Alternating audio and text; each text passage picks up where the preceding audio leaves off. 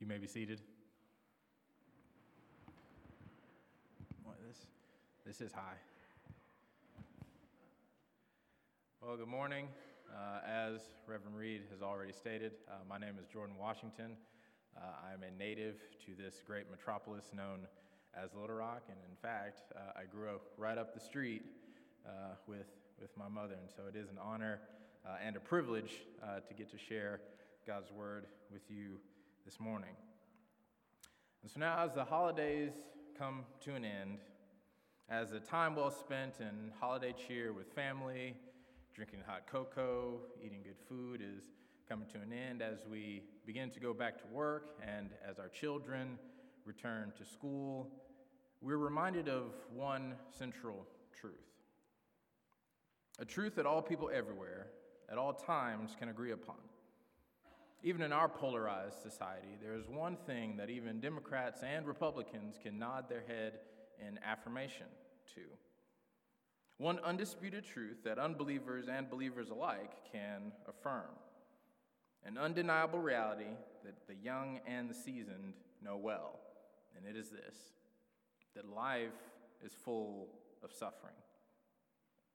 The human experience from beginning to end has troubled days, trials that cause us to weep, suffering that leads us to despair, hardship that causes us to lose hope. This truth also begs another question. How should man respond to his suffering? Each and every person in the world has experienced some kind of tragedy or hardship to one degree or another. Some of you here today may be experiencing hardship and trial. Others of you will experience hardship and trial in the future. It is inevitable, I'm sorry to say. So how should a Christian respond? What is the appropriate way to deal with the suffering that we and our loved ones experience? How do we comfort those who are suffering with wisdom? What does our suffering say about our relationship with God? So this morning we are going to look at the life of a man who is well acquainted with suffering, the man Job. In the book of Job, we will glean wisdom with regards to the reality of human suffering. And so if you will, take out your Bibles and turn with me to Job chapter 13, and we will begin in verse 1. Let us pray. Heavenly Father, we give thanks to you for the Sabbath day, a day in which we get to rest not from you, but in you, a day in which you have appointed for us to gather, that we may lift our heart's affections and our mind's attention off of the things of this world and put them on you, the one in which we find our refuge, our strength, and our comfort, the one in which we place our hope in this life and in the next. We pray that as we look into your word this morning, your Spirit would grant us wisdom as how we may respond to the sufferings that are inevitable in this fallen world. That you would grant us wisdom for the future that is uncertain to us but is known to you. Lord, we ask that you would be with us this morning, and by your Spirit grant us wisdom. And we ask all this in the name of your Son, Jesus. Amen. And so beginning in verse 1, Job chapter 13. Behold, my eye has seen all this, my ear has heard and understood it. What you know, I also know. I am not inferior to you, but I would speak to the Almighty, and I desire to argue my case with God. As for you, you whitewash with lies. Worthless physicians are you all. Oh, that you would keep silent, and it would be your wisdom. Hear now my argument and listen to the pleading of my lips. Will you speak falsely for God and speak deceitfully for him? Will you show partiality towards him? Will you plead the case for God? Will it be well with you when he searches you out? Or can you deceive him as one deceives a man? He will surely rebuke you if in secret you show partiality. Will not his majesty terrify you, and the dread of him fall upon you? Your maxim and proverbs are ashes. Your defenses are defenses of clay. Let me have silence, and I will speak. and let come upon me what may. Why should I take my flesh in my teeth and put my life in my hand? Though he slay me, I will hope in him. Yet I will argue my ways to his face. This will be my salvation, that the godless shall not come before him. This is the word of the Lord. So the book of Job is a difficult one. For some obvious reasons, it has a prologue and an epilogue that are written in standard prose, which, put another way, it's just written in ordinary grammatical structure. However, the bulk of the book of Job is actually written in Hebrew poetry. And so, obviously, this could be difficult for us to understand who are, one, not living in BC days and are not well acquainted with Hebrew poetry. So for us to get an appropriate understanding of this particular section of the book of Job, it is necessary for us to look at the book of Job overall. And so, as stated, the book of Job opens up with a prologue, and we receive information that Job and his friends are not privy to. And so we see in chapters 1 and 2 that the sons of God gather, and this is a reference to the angels, and we also see that Satan comes as well. We see that Job is described as a blameless and upright man, one who feared God and turned away from evil. We see that Job has been blessed by God with great wealth and a great family. We know Job is not an Israelite because he's from the land of Uz, yet he clearly worships the God of Israel and offers sacrifices on behalf of his children. Satan is then allowed to test Job, and then he goes and strikes all of Job's possessions, including his children. And so messenger after messenger come to Job, telling him of the various calamities that have just befallen him. The oxen and the sheep and the camels are all either destroyed by fire or stolen by bandits. Job's servants are all slain at the hands of various thieves, and a natural disaster befalls the oldest son's home. The house collapses, and all of Job's children are killed. And so imagine for a moment that you receive a phone call one day, and the messenger tells you that all of your children have just died in a car accident. And then another phone call to inform you that you just lost your job, your means of providing for yourself. And then immediately after that, another phone call informing you that you have just lost your home, your place of dwelling. This is where Job finds himself in the beginning of Job chapter 3. And so naturally, Job is devastated. He tears his clothes, but then he does something interesting. He begins to worship God. And he declares, "Naked I came from my mother's womb, and naked shall I return. The Lord gave, and the Lord has taken away. Blessed be the name of the Lord." Job did not curse God, so Satan strikes him again, this time his very flesh. And Job is afflicted with boils from the bottom of his feet to the top of his head. And if you don't know what a boil is, it is actually a pus-filled bump that is very tender to the touch. And so now Job's very health has left him.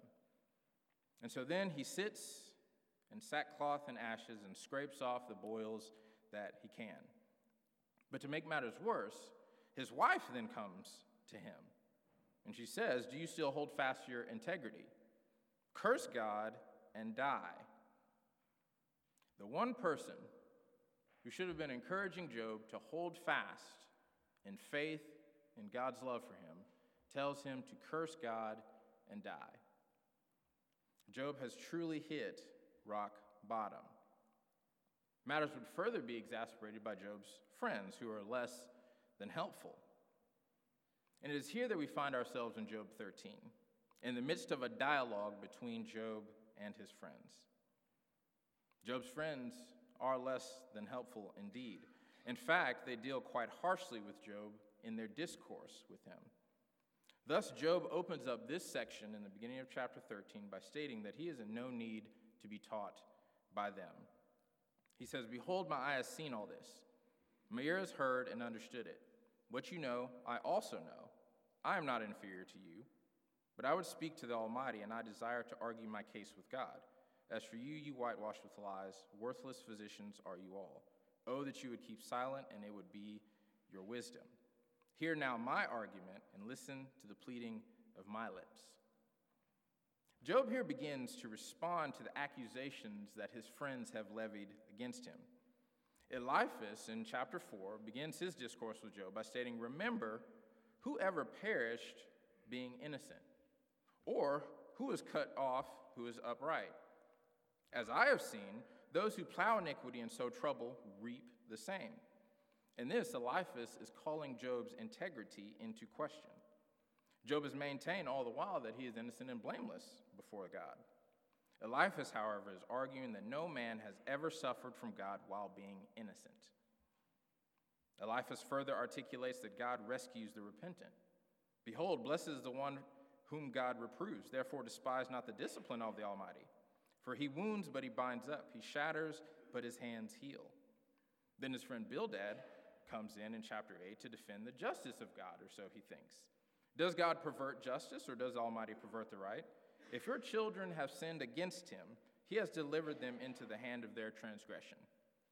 If you will seek God and plead with the Almighty for mercy, if you are pure and upright, surely then he will rouse himself for you and restore your rightful habitation. This kind of deed-consequence scheme should sound quite familiar, because it is a basic tenet of legalism. This idea that if I do good, God will surely bless me. And if I do evil, well, then God will punish me. This is the scheme that Job's friends are operating under. And again, could you imagine that you have just lost all of your children, and one of your friends who's supposed to be there to comfort you, again, to encourage you to trust in the goodness of God, tells you that your children were all killed because they sinned? This is Bildad's advice to Job. And then finally, Job's friend Zophar will enter. "But oh, that God would speak and open his lips to you, and that he would tell you the secrets of wisdom, for he is manifold in understanding. Know then that God exacts of you less than your guilt deserves. If iniquity is in your hand, put it far away, and let not injustice dwell in your tents. Surely then you will lift up your face without blemish, you will be secure and will not fear." Again, Job's friends are working under the assumption that Job is suffering so dearly, so deeply, so severely because Job has sinned. Job could not possibly be suffering under God's hand if he were innocent. This is the great wisdom that Job's friends bring to the situation. Is God just? Yes, absolutely. So then Job would not be suffering unless he had committed some sin, some unrepentant sin that he has not spoken of to God nor to his friends. Job's children would not have perished unless they had committed some sin.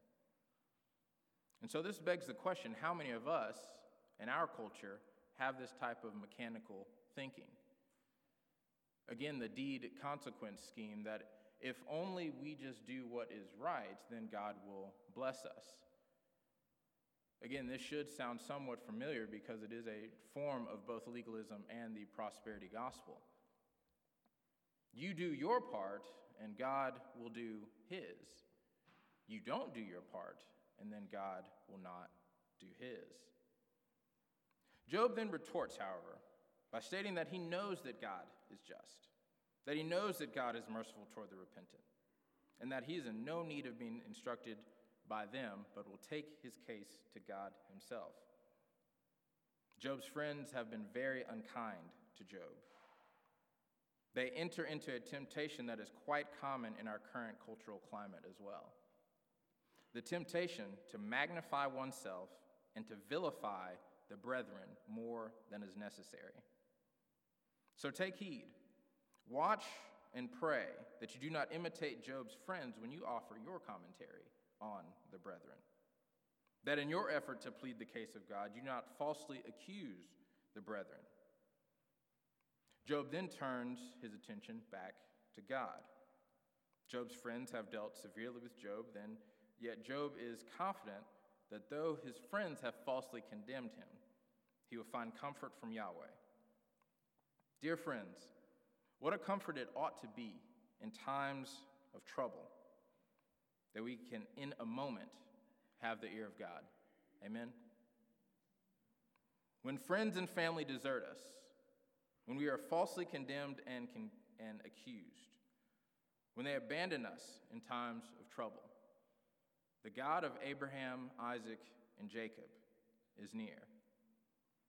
That the same God who parted the Red Sea for the Israelites that they may pass on dry land, that the same God who protected Shadrach, Meshach, and Abednego in the fiery furnace, that the same God who shut the mouths of lions against Daniel is the same God that hears your prayers, is the same God that hears your pleas, is the same God who cares and loves you.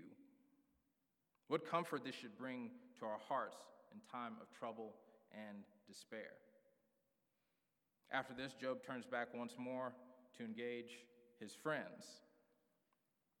As for you, you whitewash with lies. Worthless physicians are you all. Oh, that you would keep silent, and it would be your wisdom. Hear now my argument and listen to the pleading of my lips. Will you speak falsely to God, for God, and speak deceitfully for him?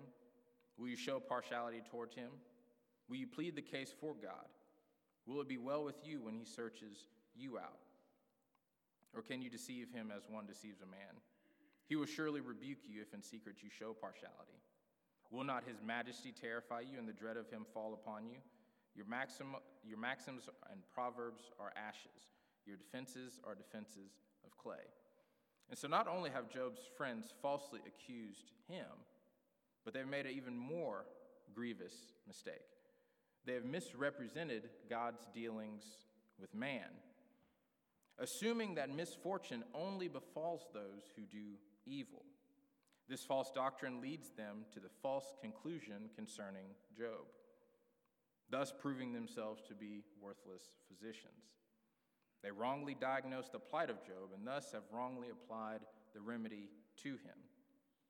Job's friends came to him under the pretense of having wisdom, yet they proved themselves to be quite foolish. They were of no use to Job. They added no value nor wisdom in all their chatter. Job was none the better for having endured their long-winded speeches.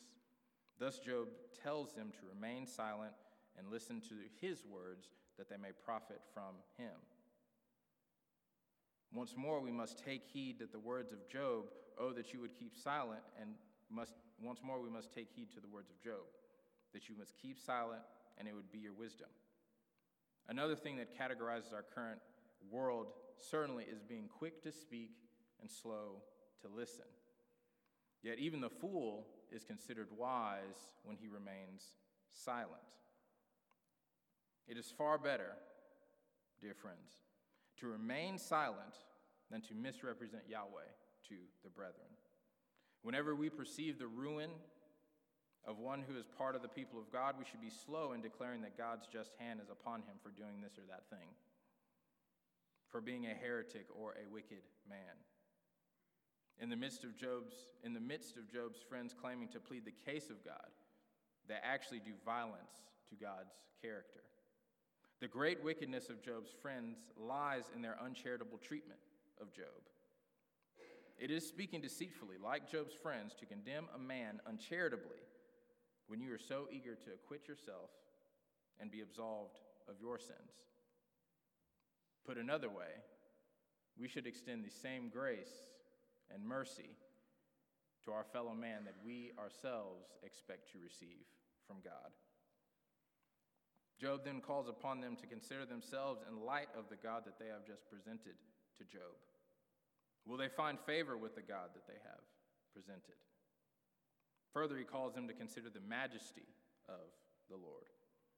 And while they stand in judgment over Job, have they considered how they could stand before God?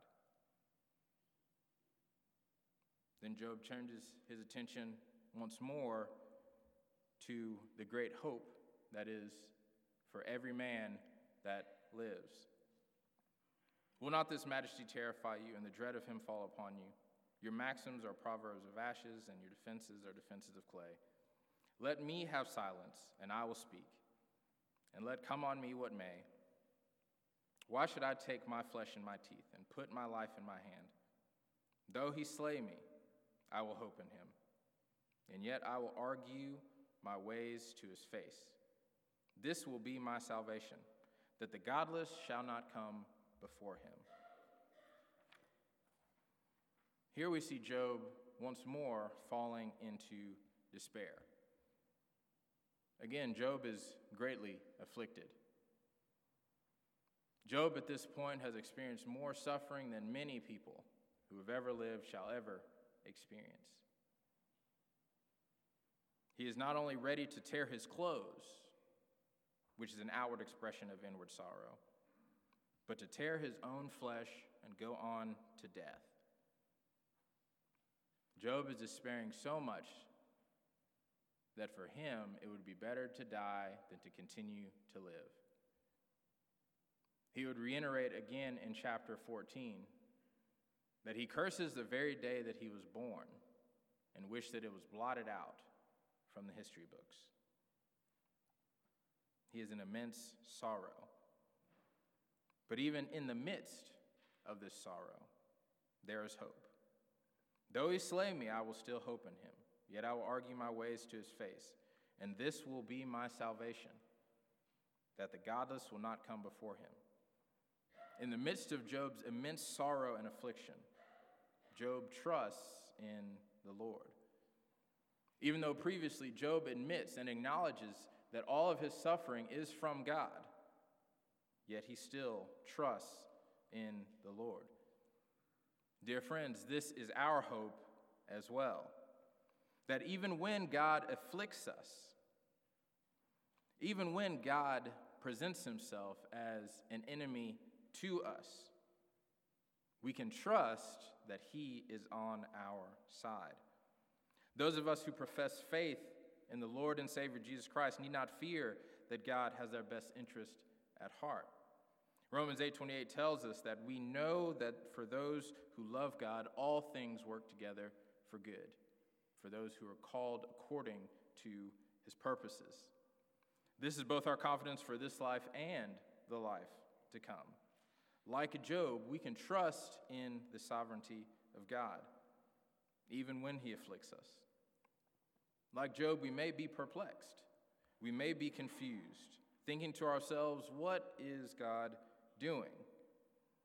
Which, if you watch the news, that's an easy question to pop into one's mind. Have I not walked with integrity with God? Am I not a child of God? And also, like Job, we must concede the reality that we are not God. As the Lord says to Job, where were you when I laid the foundations of the earth?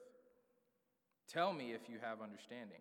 Who determined its measurements? Surely you know. Or who stretched the line upon it? In the midst of our grief and our suffering, let us not forget that we are finite. Let us not forget that we can learn many things, and we still will not know it all. Let us not forget that even as our wisdom grows with age, we will never be all wise. That God alone possesses infinite knowledge and wisdom, glory and majesty, might and strength.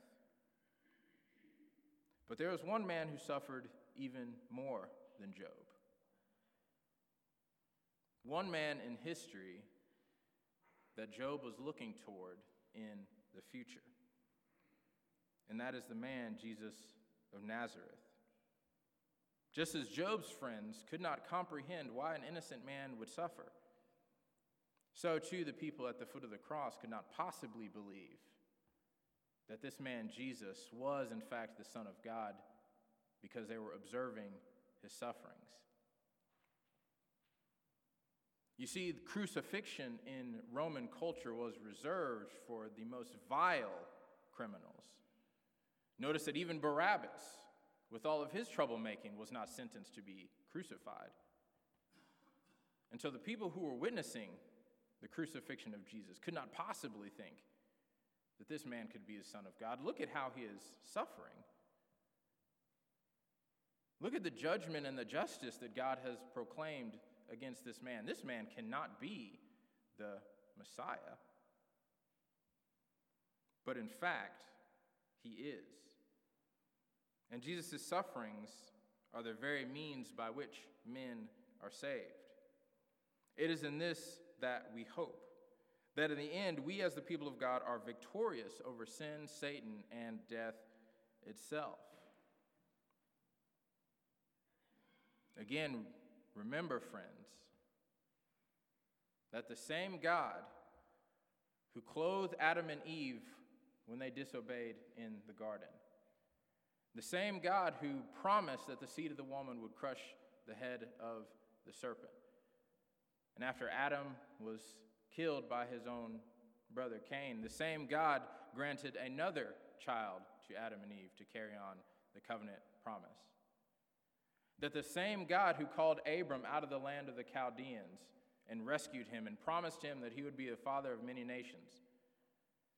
That the same God who blessed Isaac and Jacob, that the same God who delivered Israel out of the land of Egypt, that the same God that rescued the nation of Israel out of captivity time and time again, that the same God who sent his son to be born in a manger and swaddling clothes, to live a perfect life, to die the death that we rightfully deserve, and be raised on the third day, is the same God who blessed the apostles in the book of Acts, granted them great power and suffering and deliverance, is the same God who has been orchestrating history all the while. That is this God who we worship this morning. Has he not proven from the scriptures that he is trustworthy? Has he not proven that his plan for you will not fail? Can you think of times in your own life when you felt like you were drowning, your sorrows increased above your head, the tears from your eyes ran endlessly? Can you not see different times in your own life when God cared for you, when God delivered you? Then in the midst of the most cloudy days, the sun came up in the morning. Thus it leads the apostle Peter to declare, "Blessed be the God and Father of our Lord Jesus Christ. According to his great mercy, he has caused us to be born again to a living hope through the resurrection of Jesus Christ from the dead, to an inheritance that is imperishable, undefiled, and unfading, kept in heaven for you, who by God's power are being guarded through faith for a salvation ready to be revealed in the last time.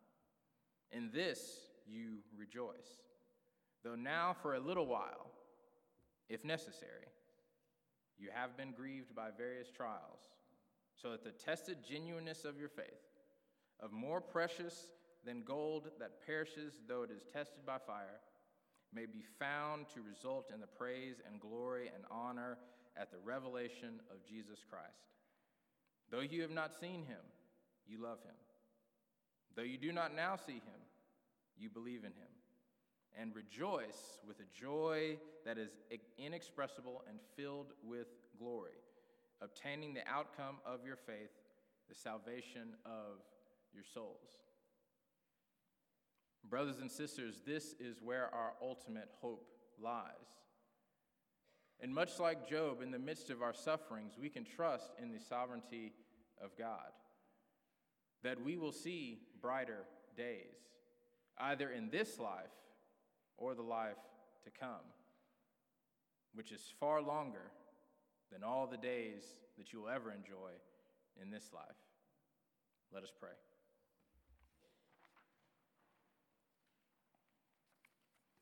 Heavenly Father, we come before you and we give thanks that even in the midst of living in a fallen world with its various trials and various sufferings that befall us, that you are a good God, that you love and that you care for us, that you are tested, tried, and true, that in every way you have proven that you love us, that your plans will not fail.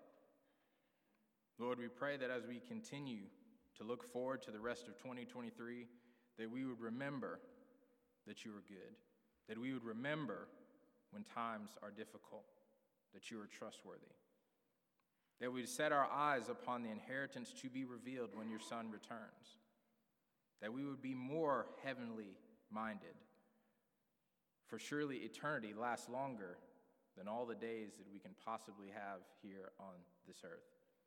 Lord, we give thanks to you for who you are and for what you have done by sending your Son to live the life that we should have lived, to die the death that was rightfully ours, and be raised again on the third day that we may be made right with you. We pray all this in the name of your Son, Jesus. Amen.